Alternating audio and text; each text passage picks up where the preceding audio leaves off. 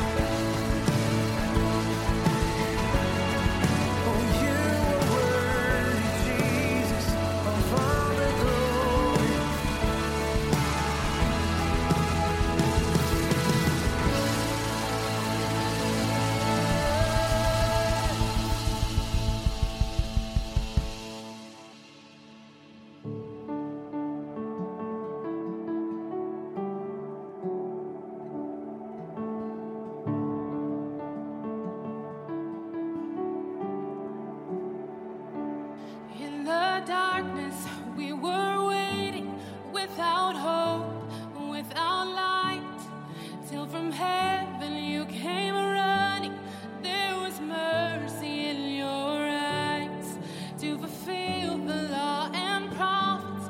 To a virgin came the word from a throne of endless glory to a cradle in the dirt.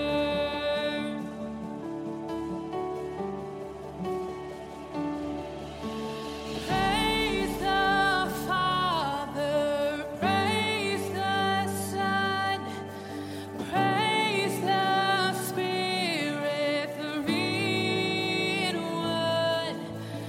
God of glory, majesty, praise forever to the King of Kings.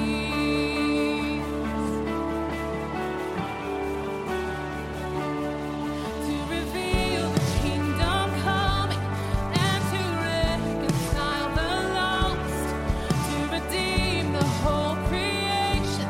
You did not despise the cross, for even in your suffering, you saw to the other side, knowing this was our salvation.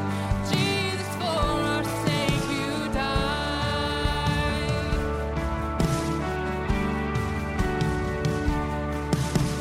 Praise the Father, praise the Son, praise the Spirit, three in one. God of glory, majesty, praise forever to the King of Kings.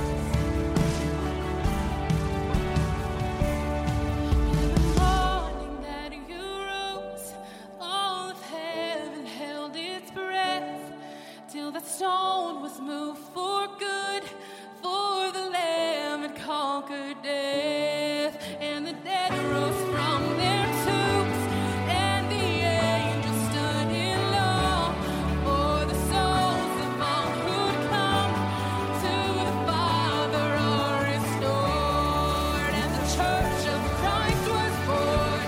Then the Spirit lit the flame. Now this gospel truth of old, it shall not kneel, it shall not fade. By His blood and in His name, in His freedom I am free. For the love of Jesus Christ, who has resurrected me.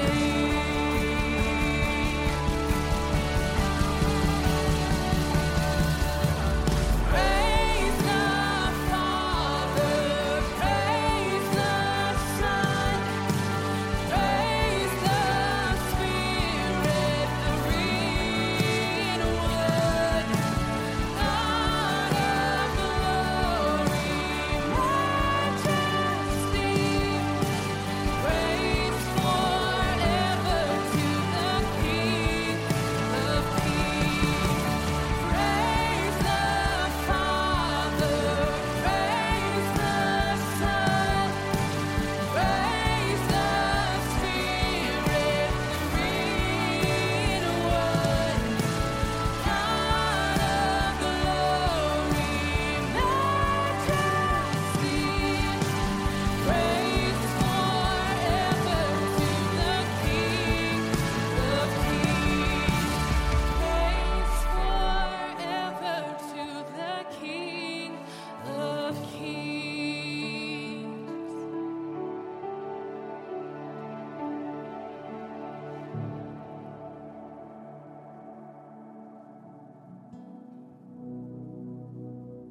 There was a moment when the lights went out, when death had claimed its victory. The King of love had given up his life, the darkest day in history. There on a cross costly made for sinners. For every curse his blood atoned. One final breath and it was finished. But not the end we could have known. For the earth began to shake, and the veil was torn. What sacrifice was made as the heavens roll.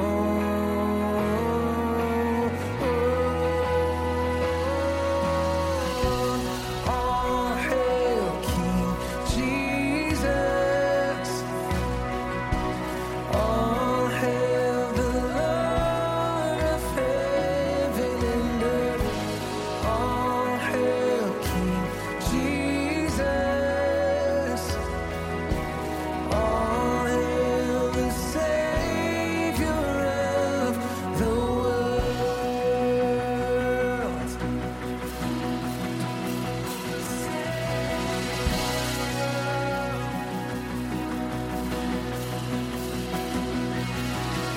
And there was a moment when the sky lit up, a flash of light breaking through. When all was lost, he crossed eternity. The King of life was on the move. For in a dark, cold tomb, where our Lord was laid, one miraculous breath, and we forever changed.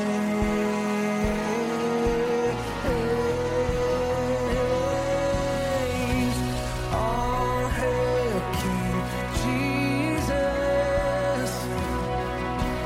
All hail the Lord of heaven and earth. All hail King Jesus. All hail the Savior of the world. All hail King Jesus. All hail the Lord of heaven and earth. All hail King Jesus. All hail the Savior of the world. The Savior of the world. So let every knee come bow before the King of Kings. Let every tongue confess that He is Lord. Lift up your shout. Let us join with all of heaven singing, holy, singing holy.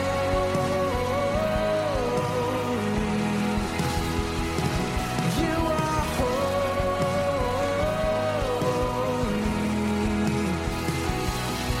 You're holy.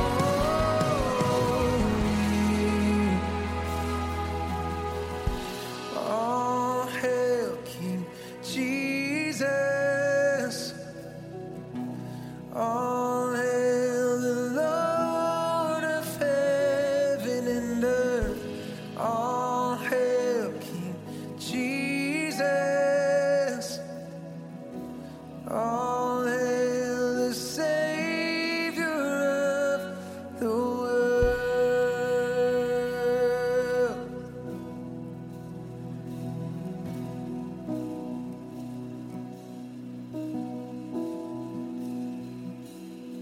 So I choose to trust you, Lord. I choose to hear your voice above all the other noise. And I'll take another step, 'cause your plans for me are good. and your promise never fails. You've been faithful before, you'll be faithful again. And I choose to trust you, Lord. I choose to hear your voice above all the other noise.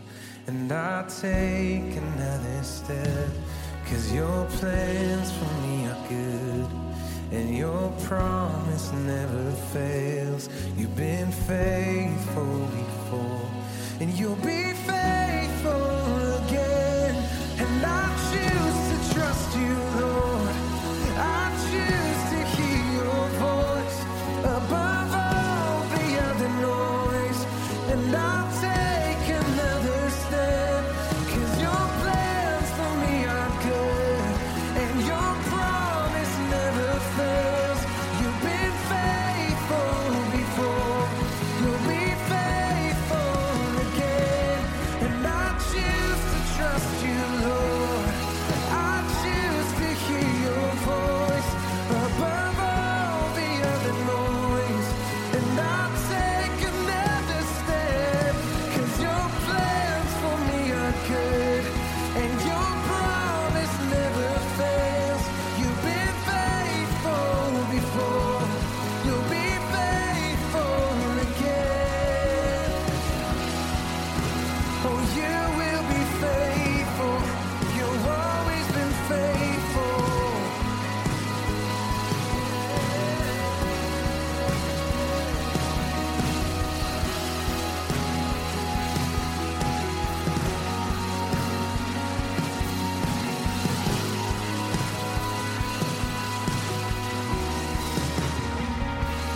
So I choose to trust you, Lord. I choose to hear your voice above all the other noise. And I'll take another step, 'cause your plans for me are good, and your promise never fails. You've been faithful before, you'll be faithful again.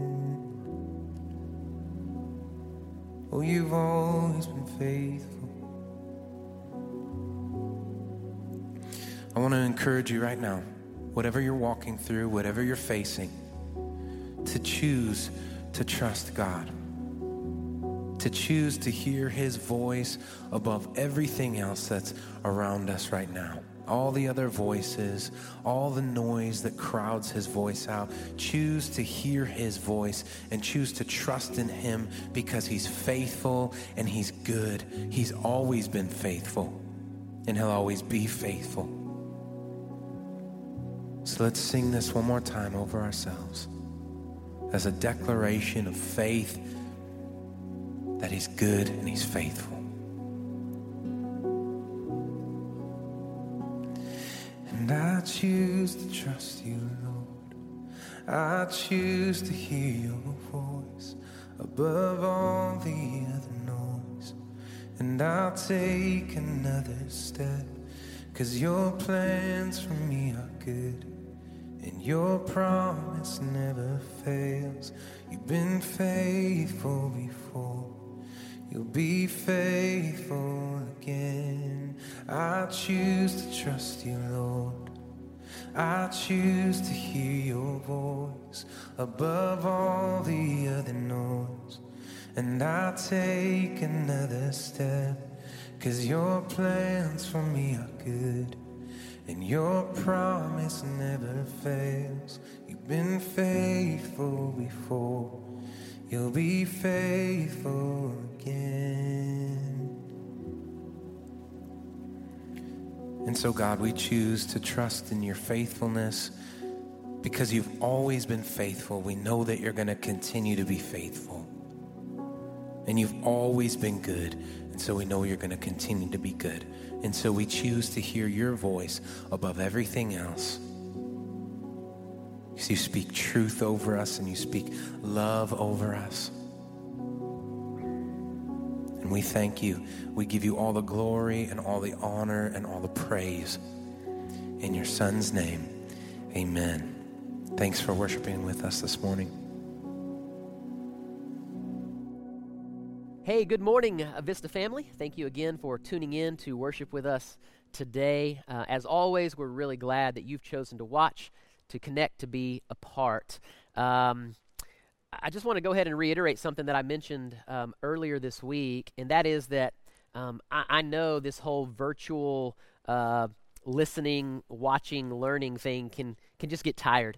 I've talked to several. It's just easy to become apathetic. And so I just want to, again, encourage you to continue to tune in, to continue to watch, to continue to connect with community virtually as much as possible. We say it all the time. God did not intend for us to be isolated. God did not intend for us to walk through life alone. We need community. And I know it's hard right now, but there are ways to connect. There are ways that we can do this thanks to technology. And so I just want to encourage you to not grow tired, to not let yourself get complacent, and to not let that apathy sort of sink in, and to do everything you can to be diligent in that. So thanks for being a part. Thanks for tuning in. Stay strong. We will get through this season together. And again, we all sort of long for the day we can be back together again. This morning, we're continuing in our series, Did God Really Say? Specifically today, we're going to be looking at the subject of prayer. And so asking ourselves the question, did God really say that if you ask me for anything, I will give it? Okay?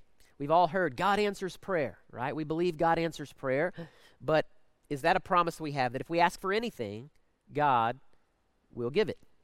So let's start by looking at a few texts where Jesus seems to say this very thing. And we'll use these first couple texts as kind of a springboard for our content and the message today. Did God really say, if you ask me for anything, I will give it? Well, the first text is Matthew chapter 7. Matthew chapter 7, verses 7 and 8. This is in the Sermon on the Mount. And this is the words of Jesus, red lettering. And here's what Jesus said. He says, ask, and it will be given to you. Seek, and you will find. Knock, and the door will be opened to you. For everyone who asks receives, and the one who seeks finds, and to the one who knocks it will be opened. Okay, that's the words of Jesus, Matthew chapter 6, Sermon on the Mount. Now let's look at John, the Gospel of John chapter 14. The Gospel of John chapter 14, verses 13 and 14. This again is the words of Jesus speaking to his disciples, and this is what he says to them. He says, whatever you ask in my name, this I will do, that the Father may be glorified in the Son. If you ask me anything in my name, I will do it. Okay? So there we have two texts, right, where Jesus seems to say that if you just ask for it, God will do it. If you just ask for it, you have enough faith, then your prayer will be answered. But is this really what Jesus is saying? Is this really what God is getting at in the Scripture? These passages are a couple of the favorites of the group called the Prosperity Gospel, right? You know the prosperity guys. We've talked about them before. They're the ones that would tell you that if you just have enough faith, right? If you're living right and you have enough faith, you believe strong enough that you'll have really a pretty good life, that you should have a pretty good life. These guys are usually doing quite well. They're wearing the nicest clothes. They've got kind of the nicest houses and cars. They might even have private jets or helicopters to shuttle them around different places. And the idea is, again, that if you just lived right and maybe had the faith that they have, that you would have many, many blessings. That's kind of the gist of the prosperity gospel, that ultimately, at the end of the day, God wants you to have much. And so they'll take these verses and they'll sort of suck them out of the context in which they were delivered, and they'll make them applicable to an individual no matter what that individual is going through or no matter what that individual wants, right? This is really one of the great errors of scriptural interpretation. And that is the error where we tend to take a verse and we make every verse about us. I make the verse about me or what I'm going through, what I want, what I desire, what I need in that moment. And we tend to make that, again, as if we're the centerpiece of the story. If we're the centerpiece of every story, or we're the hero of the story. And in short, this may come as a shock to you, but as your pastor, I just need to remind you we are not the hero of every story. We are not the centerpiece of every story. Our situation and our circumstance and what we are going through in any particular moment is not what every single verse is about. And so it's really one of the great errors of scriptural interpretation when we try to make every verse applicable to just me and what I'm dealing with, all right? And that's one of the fundamental problems. Just like we said last week, context absolutely matters. Context is very, very important. So, to kind of get started, these passages that I just read, what's the context, right? What's Jesus getting at? What's the bigger picture behind what he is saying? Well, over in the Matthew text, in Matthew 7 that we read a moment ago, again, this is the Sermon on the Mount. And in the Sermon on the Mount, this largest block of teaching that we have recorded from Jesus, Jesus is trying to get people to understand that they should be seeking after, they should be pursuing righteousness. They should be pursuing the Lord. They should be pursuing his kingdom above everything else. In fact, in Matthew chapter 6, verse 33, which is a part of this sermon, just before this, Jesus says to seek first the kingdom of God and his righteousness, and then all these other things, they'll be added unto you. All these other things that we worry and stress about, they'll be taken care of, but our priority should be to seek after the Lord, should be to seek after the kingdom of God. And so that's kind of the big picture of what Jesus is saying. He's saying, look, you should seek after the truth, seek after righteousness, okay? And so in that vein, then when we read Jesus say, ask and it'll be given to you, seek and you'll find, knock and it'll be open to you. Everyone who asks receives, the one who seeks finds, and the one who knocks it will be opened. Again, he follows that up by saying, what kind of father, if his son asks for bread, gives him a stone? Or what kind of father, if his son asks for a fish, gives him a serpent? He's saying, look, if you're really truly seeking truth in your life, you're seeking righteousness in your life, you're seeking after the Lord in your life, God's not like going to, trick you. He's not out to try to get you or to trap you or to trick you in some way and give you something other than what you're seeking after. Okay? This verse isn't even specifically about prayer. It's about seeking after the Lord and his righteousness and his kingdom first and foremost, and that God's a good God, and he will help us find that. Okay? Then we flip over to the John text, the Gospel of John that we just read. The context of John chapter 14 is that Jesus is talking to his disciples, and they are troubled. They're troubled because Jesus has told them that he's going to be leaving them, that he's going to be going away. And this is really troubling for the disciples. They were very much dependent on Jesus. They didn't feel like they could do it without Jesus by their side. So the whole context of John 14 is Jesus trying to really give his disciples some encouragement, some comfort, you might even say some confidence that even though he goes away, they can continue, that the ministry can continue, the work of Jesus will continue. They don't know it yet, but they're actually going to go on and launch and start this movement called the church, and God is going to continue to work through them to accomplish his will and his purpose. And so Jesus in John 14 is trying to encourage and comfort and give confidence to his disciples who are worried about him leaving. And they're thinking that when he goes away, man, everything's going to come to a screeching halt. And so Jesus then tells them, look, you're still going to be able to call on me, and I'm going to be able to answer. You're still going to ask me for things in my name for my glory, and I'm still going to deliver. My work will go on. He's going to follow that up by talking about the Holy Spirit that he's going to give to them. And so, again, when you see the context in which Jesus is telling his disciples, what you see is this is not some blanket statement that anyone who asks anything of Jesus at any time is going to get that thing. But again, when we take those verses out of the context in which they were written, and we try to make them applicable to my situation and what I'm going through, you can see where it gets a little confusing, right? Well, let's talk about prayer for just a little bit, right? The subject is prayer. Prayer can be a really confusing thing for a lot of people. As a pastor, I get asked about prayer a lot. Does prayer work? How should I pray? What words do I need to use? What matters or what's important to God when it comes to prayer? And so let's just take a look at that for a moment. In the brief time that we have together this morning, I want to talk about what really matters when it comes to prayer. And as you read through Scripture, we said last week that it's important to look at the rest of Scripture and what else Scripture has to say in regards to a particular matter.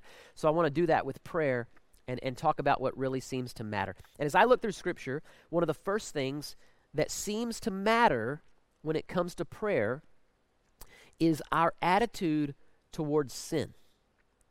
Our attitude towards sin, how we regard sin, how we treat sin, seems to matter when it comes to prayer. We'll look at a few texts in Psalm 66. Psalm 66. The psalmist says this in Psalm 66, verse 18.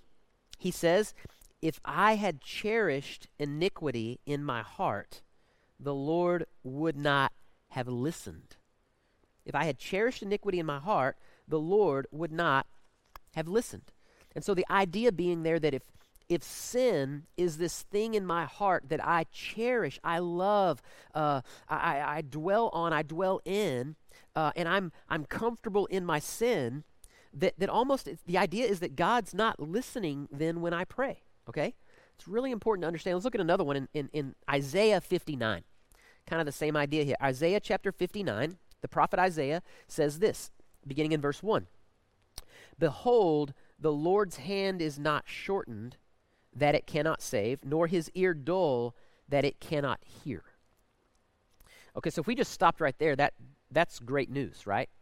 That basically is talking about how God is strong enough, God is big enough, God always hears, his hand is not shortened, his ear is not dull, that God is ready, willing, and able to hear and to answer. Like, that's really great. But look what he says next in the next two verses.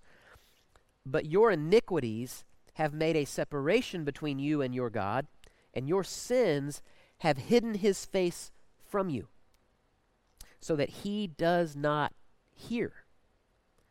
For your hands are defiled with blood, and your fingers with iniquity, and your lips have spoken lies, and your tongue mutters wickedness." All right? So again, the idea is this, that if you just dwell in sin, if you cherish sin, enjoy sin, that if you're just going to live your life that way, full-fledged into sin, pursuing sin, chasing after sin, and loving sin, then you really have no right. You're kind of foolish if you think then you can turn to God and ask for whatever you want and that God's going to answer or hear your prayer, right? It's foolish of me to think I can live how I want, pursue sin, cherish sin in my heart, and yet then turn to God when it's convenient and ask him for stuff and think that he ought to answer my prayer. You see? How we live absolutely matters. James chapter 5, verse 16 is a very popular verse, and it says that the prayer of a righteous man has great power or avails much. Righteous man, a righteous man. So again, our attitudes towards sin seem to matter. Now, I do want to be careful here. I want to be careful because I think that sometimes in hearing those verses, what that can lead us to believe is like, if we're good enough, God hears and answers our prayer, and if we're bad, God doesn't hear and answer our prayer. All right? We can easily sort of drift into this idea that good people get their prayers answered and bad people don't. And so when our prayers aren't answered the way we want or when we want, we can often have a lot of guilt and shame thinking, maybe I'm just not good enough, right? And so I want to be careful there because this is not saying that if you've ever sinned or even if you struggle with sin. Let's be honest. The Bible says all have sinned and fall short of the glory of God. We're all sinners. We're all sinners. The struggle is real. All of us are tempted and we struggle with sin at different times in different ways. This is not saying that if you struggle with sin or you've ever sinned that God just doesn't hear you. It's talking about a pattern.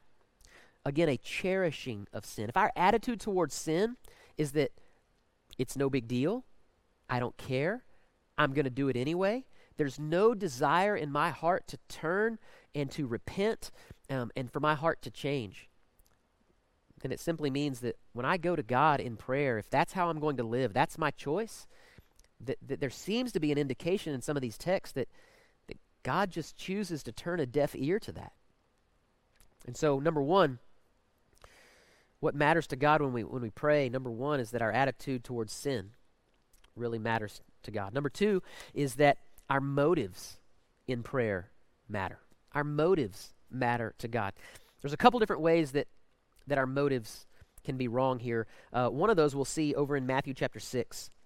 Matthew chapter 6, this is again part of the Sermon on the Mount, where Jesus specifically is talking about prayer.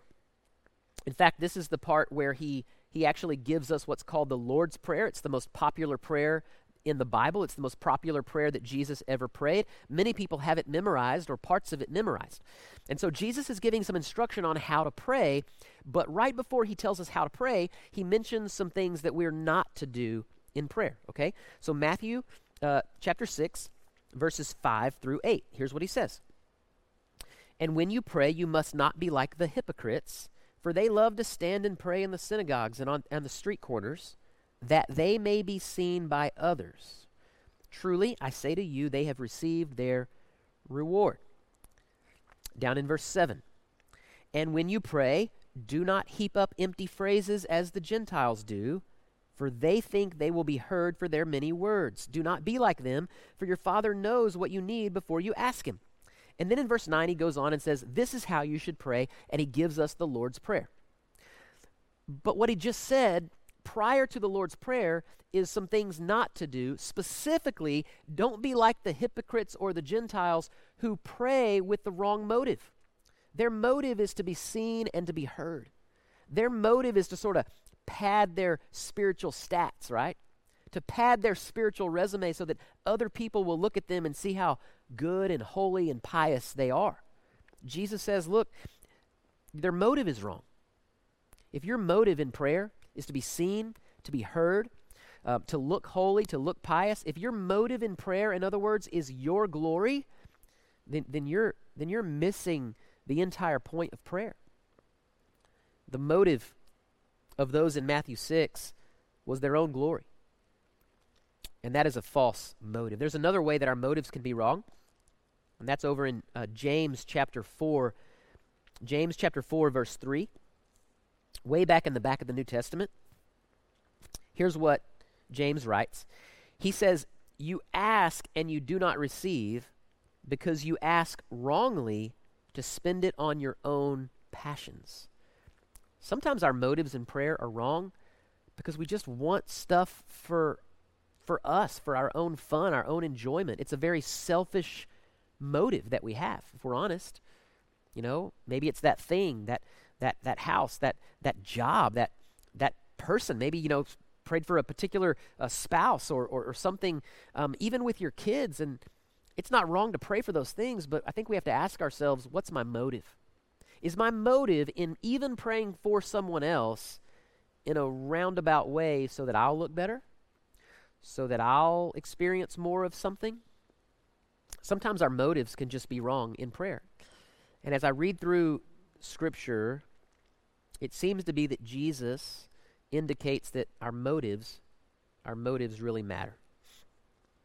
The third thing, and my final point, is that what matters is God's will. When it comes to prayer, you can't get around the idea in Scripture that when we pray, God's will matters. God's will matters. A couple of texts we'll look at real quick. 1 John chapter 5. 1 John chapter 5, verses 14 and 15. John writes this, and this is the confidence that we have toward him, that if we ask anything according to his will, he hears us. And if we know that he hears us in whatever we ask, then we know that we have the request that we have asked of him. If we ask anything according to his will, then he hears us. Back over to one of our main texts in the Gospel of John. The Gospel of John, back to chapter 14. We'll kind of end with this text. Remind you, here's what he said. Whatever you ask in my name, Whatever you ask in my name, this I will do. Then again in verse 14, if you ask me anything in my name, this I will do. I've talked about this before in regards to prayer, but when we pray in Jesus' name, it's not the magic words we tack on the end of a prayer to just get things answered, right? Maybe you've heard this analogy before, but God is not a cosmic piñata. We often treat prayer like God is the cosmic piñata and Jesus' name is the stick, right? And if we just beat the God piñata with the Jesus stick, goodies ought to flow. That's kind of how some people view prayer, right? God's the piñata, Jesus' name is the stick, and we beat the cosmic piñata, goodies ought to flow. And then what happens is when goodies don't flow the way we think they should, we're like, well, I mean, I used in Jesus' name. I mean, I used the magic stick, or I said the right words, or I don't understand, and it leads to a lot of confusion. We start to feel like, man, maybe God isn't there. Maybe God isn't listening. Maybe God doesn't care. Maybe God isn't good. Maybe I'm doing something wrong. When in reality, we just have this false idea of what prayer is all about. When we pray in Jesus' name, what we're essentially saying when we wrap our prayer up or when we say that is we're praying for God's will in all things, in the name of Jesus. If this is your will, Jesus, the idea being that if we've prayed this long prayer and at the end we say, in Jesus' name, let this be the will of Jesus, what we're saying is, God, if everything I've just prayed is not in your will, then I don't want it. I don't want it. In Jesus' name. That's what he's talking about. It's about the will of God for the glory of God. That's what he said in John chapter 14. As your pastor, I firmly believe that God answers prayer. I can say that unequivocally, that God answers prayer.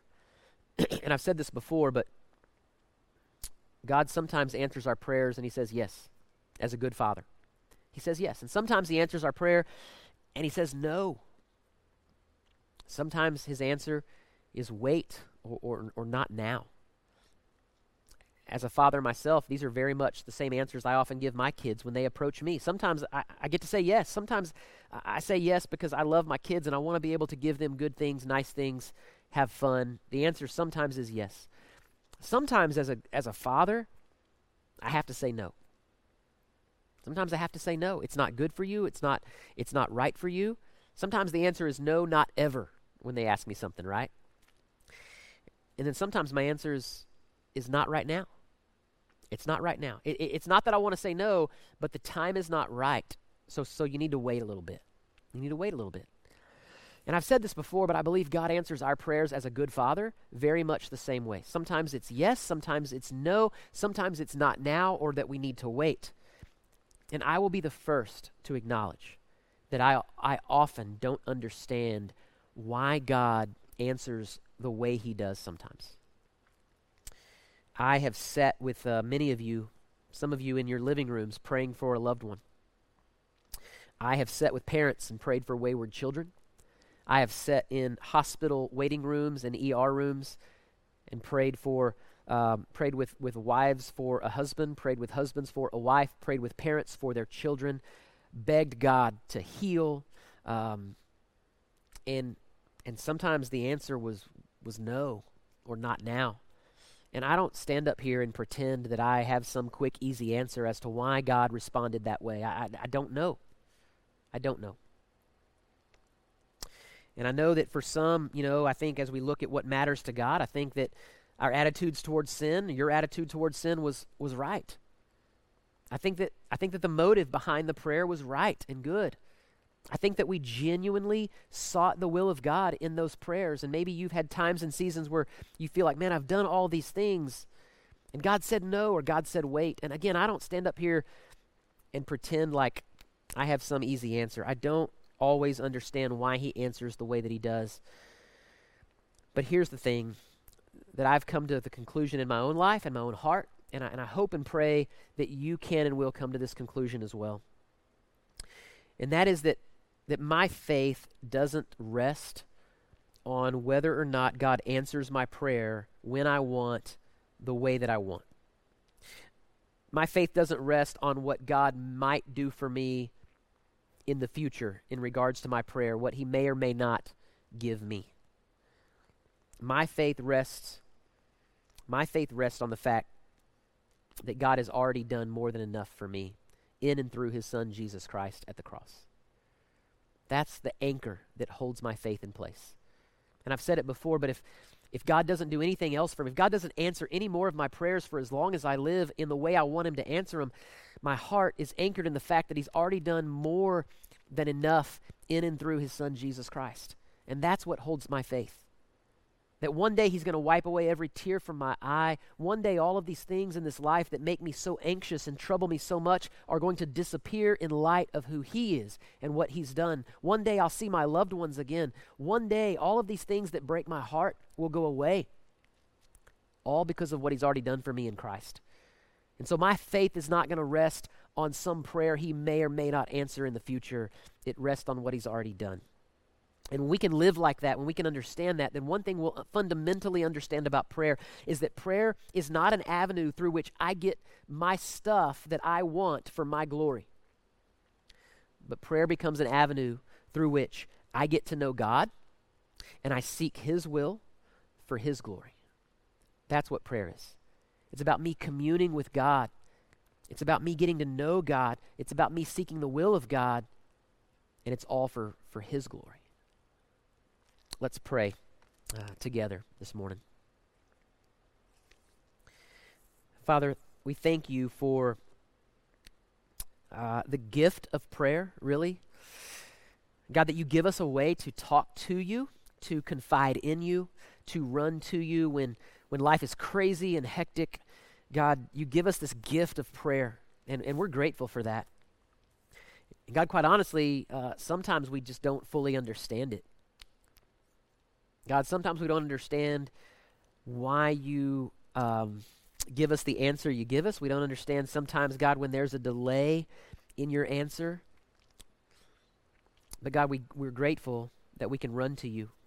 I pray that we would not see prayer as this thing we can use to get what we want for our own glory, but God, we would instead see prayer as a way to get to know you, to commune with you, to seek after your will for your glory. God, help us to remember that our attitudes towards sin, they matter when we pray. That our motives in prayer, they matter. God, that ultimately your will matters. And I pray we would always remember that when we seek hard after you. God, we love you and we praise you for your work done for us through your Son, Jesus Christ. We thank you that because of his sacrifice, God, one day all of our tears will be wiped away, that one day we will see clearly and all of our prayers will be answered. We will know fully, even as we are fully known. And we look forward to that day. But God, in the meantime, help us to trust you and seek after you. In Christ's name we pray today. Amen. Jordan and the band are going to come back and lead us in a song. And we just want to, as always, give you a moment to respond. Right there in your living room or wherever you may be watching. You can spend some time with the Lord. Maybe you want to talk or pray with someone. You can call the number on the screen and talk to one of our prayer team members. Be happy to talk with you, pray with you. Maybe you just want to stand, sing, or sit where you are and sing and worship. Maybe you'd like to receive communion. Again, you can grab anything in your cupboard or in your fridge, something that represents the body of Christ broken for you, something that represents the blood of Christ that was shed for you, and just be thankful for that finished work of Jesus on your behalf. But however you want to respond, we just want to give you some time to do that, and then stick around after we're done, and our executive pastor John has some final announcements for you. Again, thanks for tuning in, guys. Thanks for being a part. I hope you guys have a great week.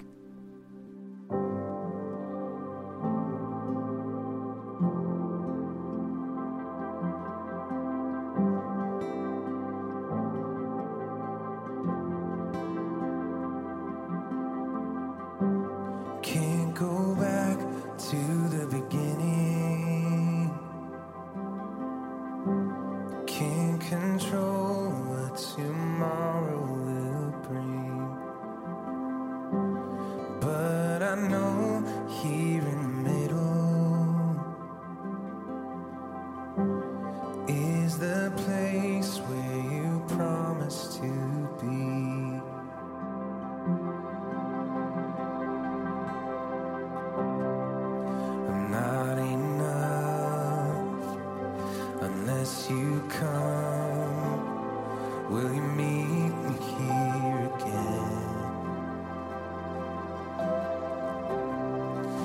all I want is all you are.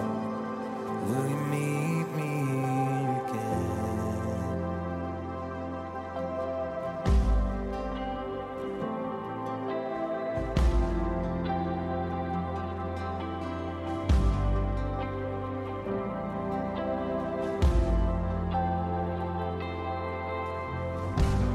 As I walk now through the valley,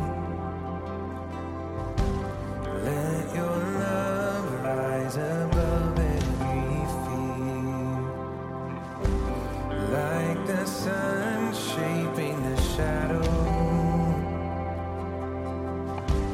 In my weakness, your glory appears.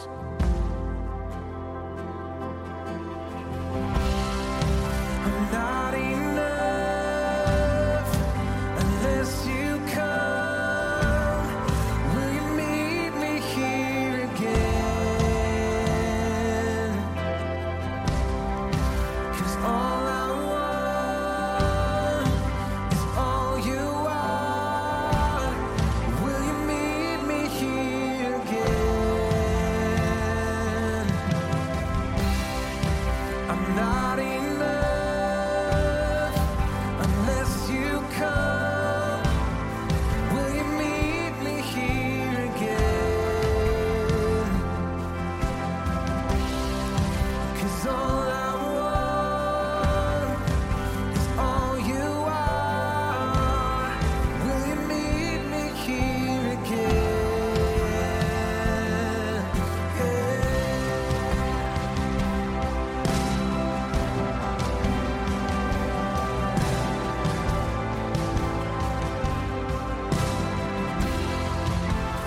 Not for a minute was I forsaken.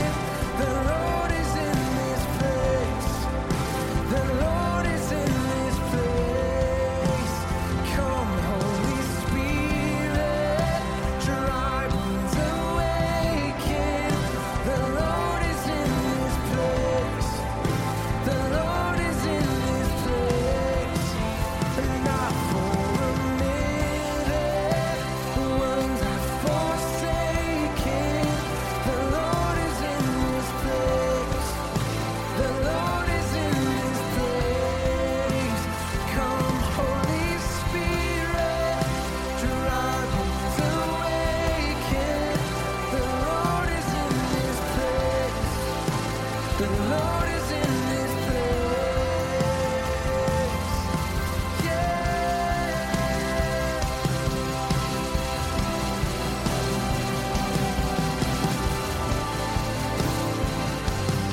Oh,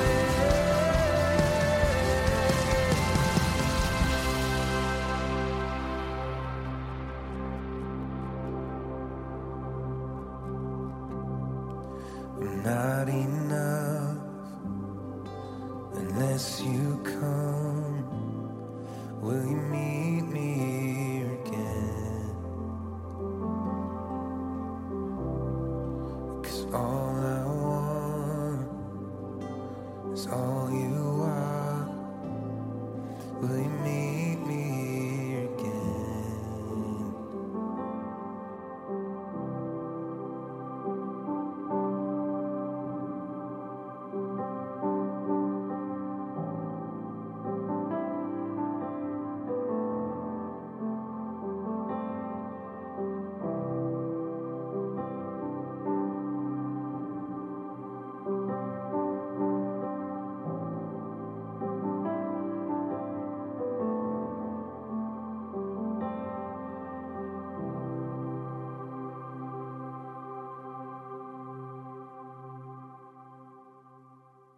Hey Vista, thanks for joining us for worship today. I want to take a second and reiterate some of our plans moving forward as it pertains to when will we regather in person in our building for worship. At this point, we've decided we're going to continue to take this as a week-by-week decision. And that means every Monday we'll be meeting with our elders, reviewing some of the key metrics that we're watching. We'll also be listening to local governing bodies and to our medical experts, and meeting with pastors from other local area churches. It's not a decision we take lightly. We really take seriously our responsibility to keep you guys and our community safe, because we ultimately want to do everything we can to keep our people healthy. And if we do anything that can hurt that, we not only hurt individuals, but we can also be shutting down businesses all around us and causing all kinds of other problems. So we really take this responsibility seriously. But what we're waiting for is not for COVID to be gone. What we're simply waiting for is for the numbers to begin to flatten out a little bit, like we were early on, to be able to see capacity in our hospitals getting to a manageable level, to be able to see the surge kind of slowing down, because COVID's going to be around for a while. We know that. We're not waiting for it to be gone. We're just waiting for things to become a little more manageable, where we feel like the good that we're doing in terms of spiritual, relational, and all the other health things that we're playing into in people's lives, we don't want that to be outweighed by the bad that could happen when we gather 200 people into a room in close quarters for a while.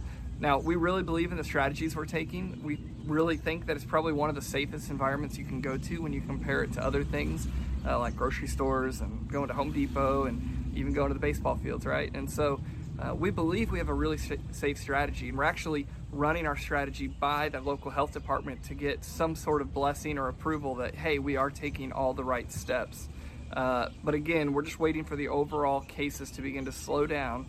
And when we see those numbers begin to dip, and that's not just positive cases, that's positivity rates and mortality rates and hospitalization rates, and all this boring stuff. We never thought we would have to become medical, I'm not going to say experts because we're not at all, but never thought we'd have to be medically trained to be a pastor at a church. It's been really interesting. But when we see those numbers get to responsible places, then we'll begin to figure out when the reopening will happen. So we're hanging in there with you guys. We all wish we could be together again. Online is great, but we all know it's not exactly the same as being together. But while we're in the season, we're going to ask you to faithfully participate, to stay connected, to not let apathy step in, to make sure you make a plan to watch the live stream either with yourself or a few friends or your family, and make it real. These habits that we continue to build now in this weird season are things that are going to carry us on for a very long time. And we don't want to let convenience and laziness start to step in and take over our spiritual lives. And so stay connected in whatever way you can. That's a lot of information, but I just wanted to keep you up to date. We'll continue to talk to you guys, and when we decide to reopen, we'll shoot out plenty of emails and social media and have it on our website. You can also download our Vista app, where we'll send you push notifications for urgent updates. So thank you all for tuning in, and we'll see you next week.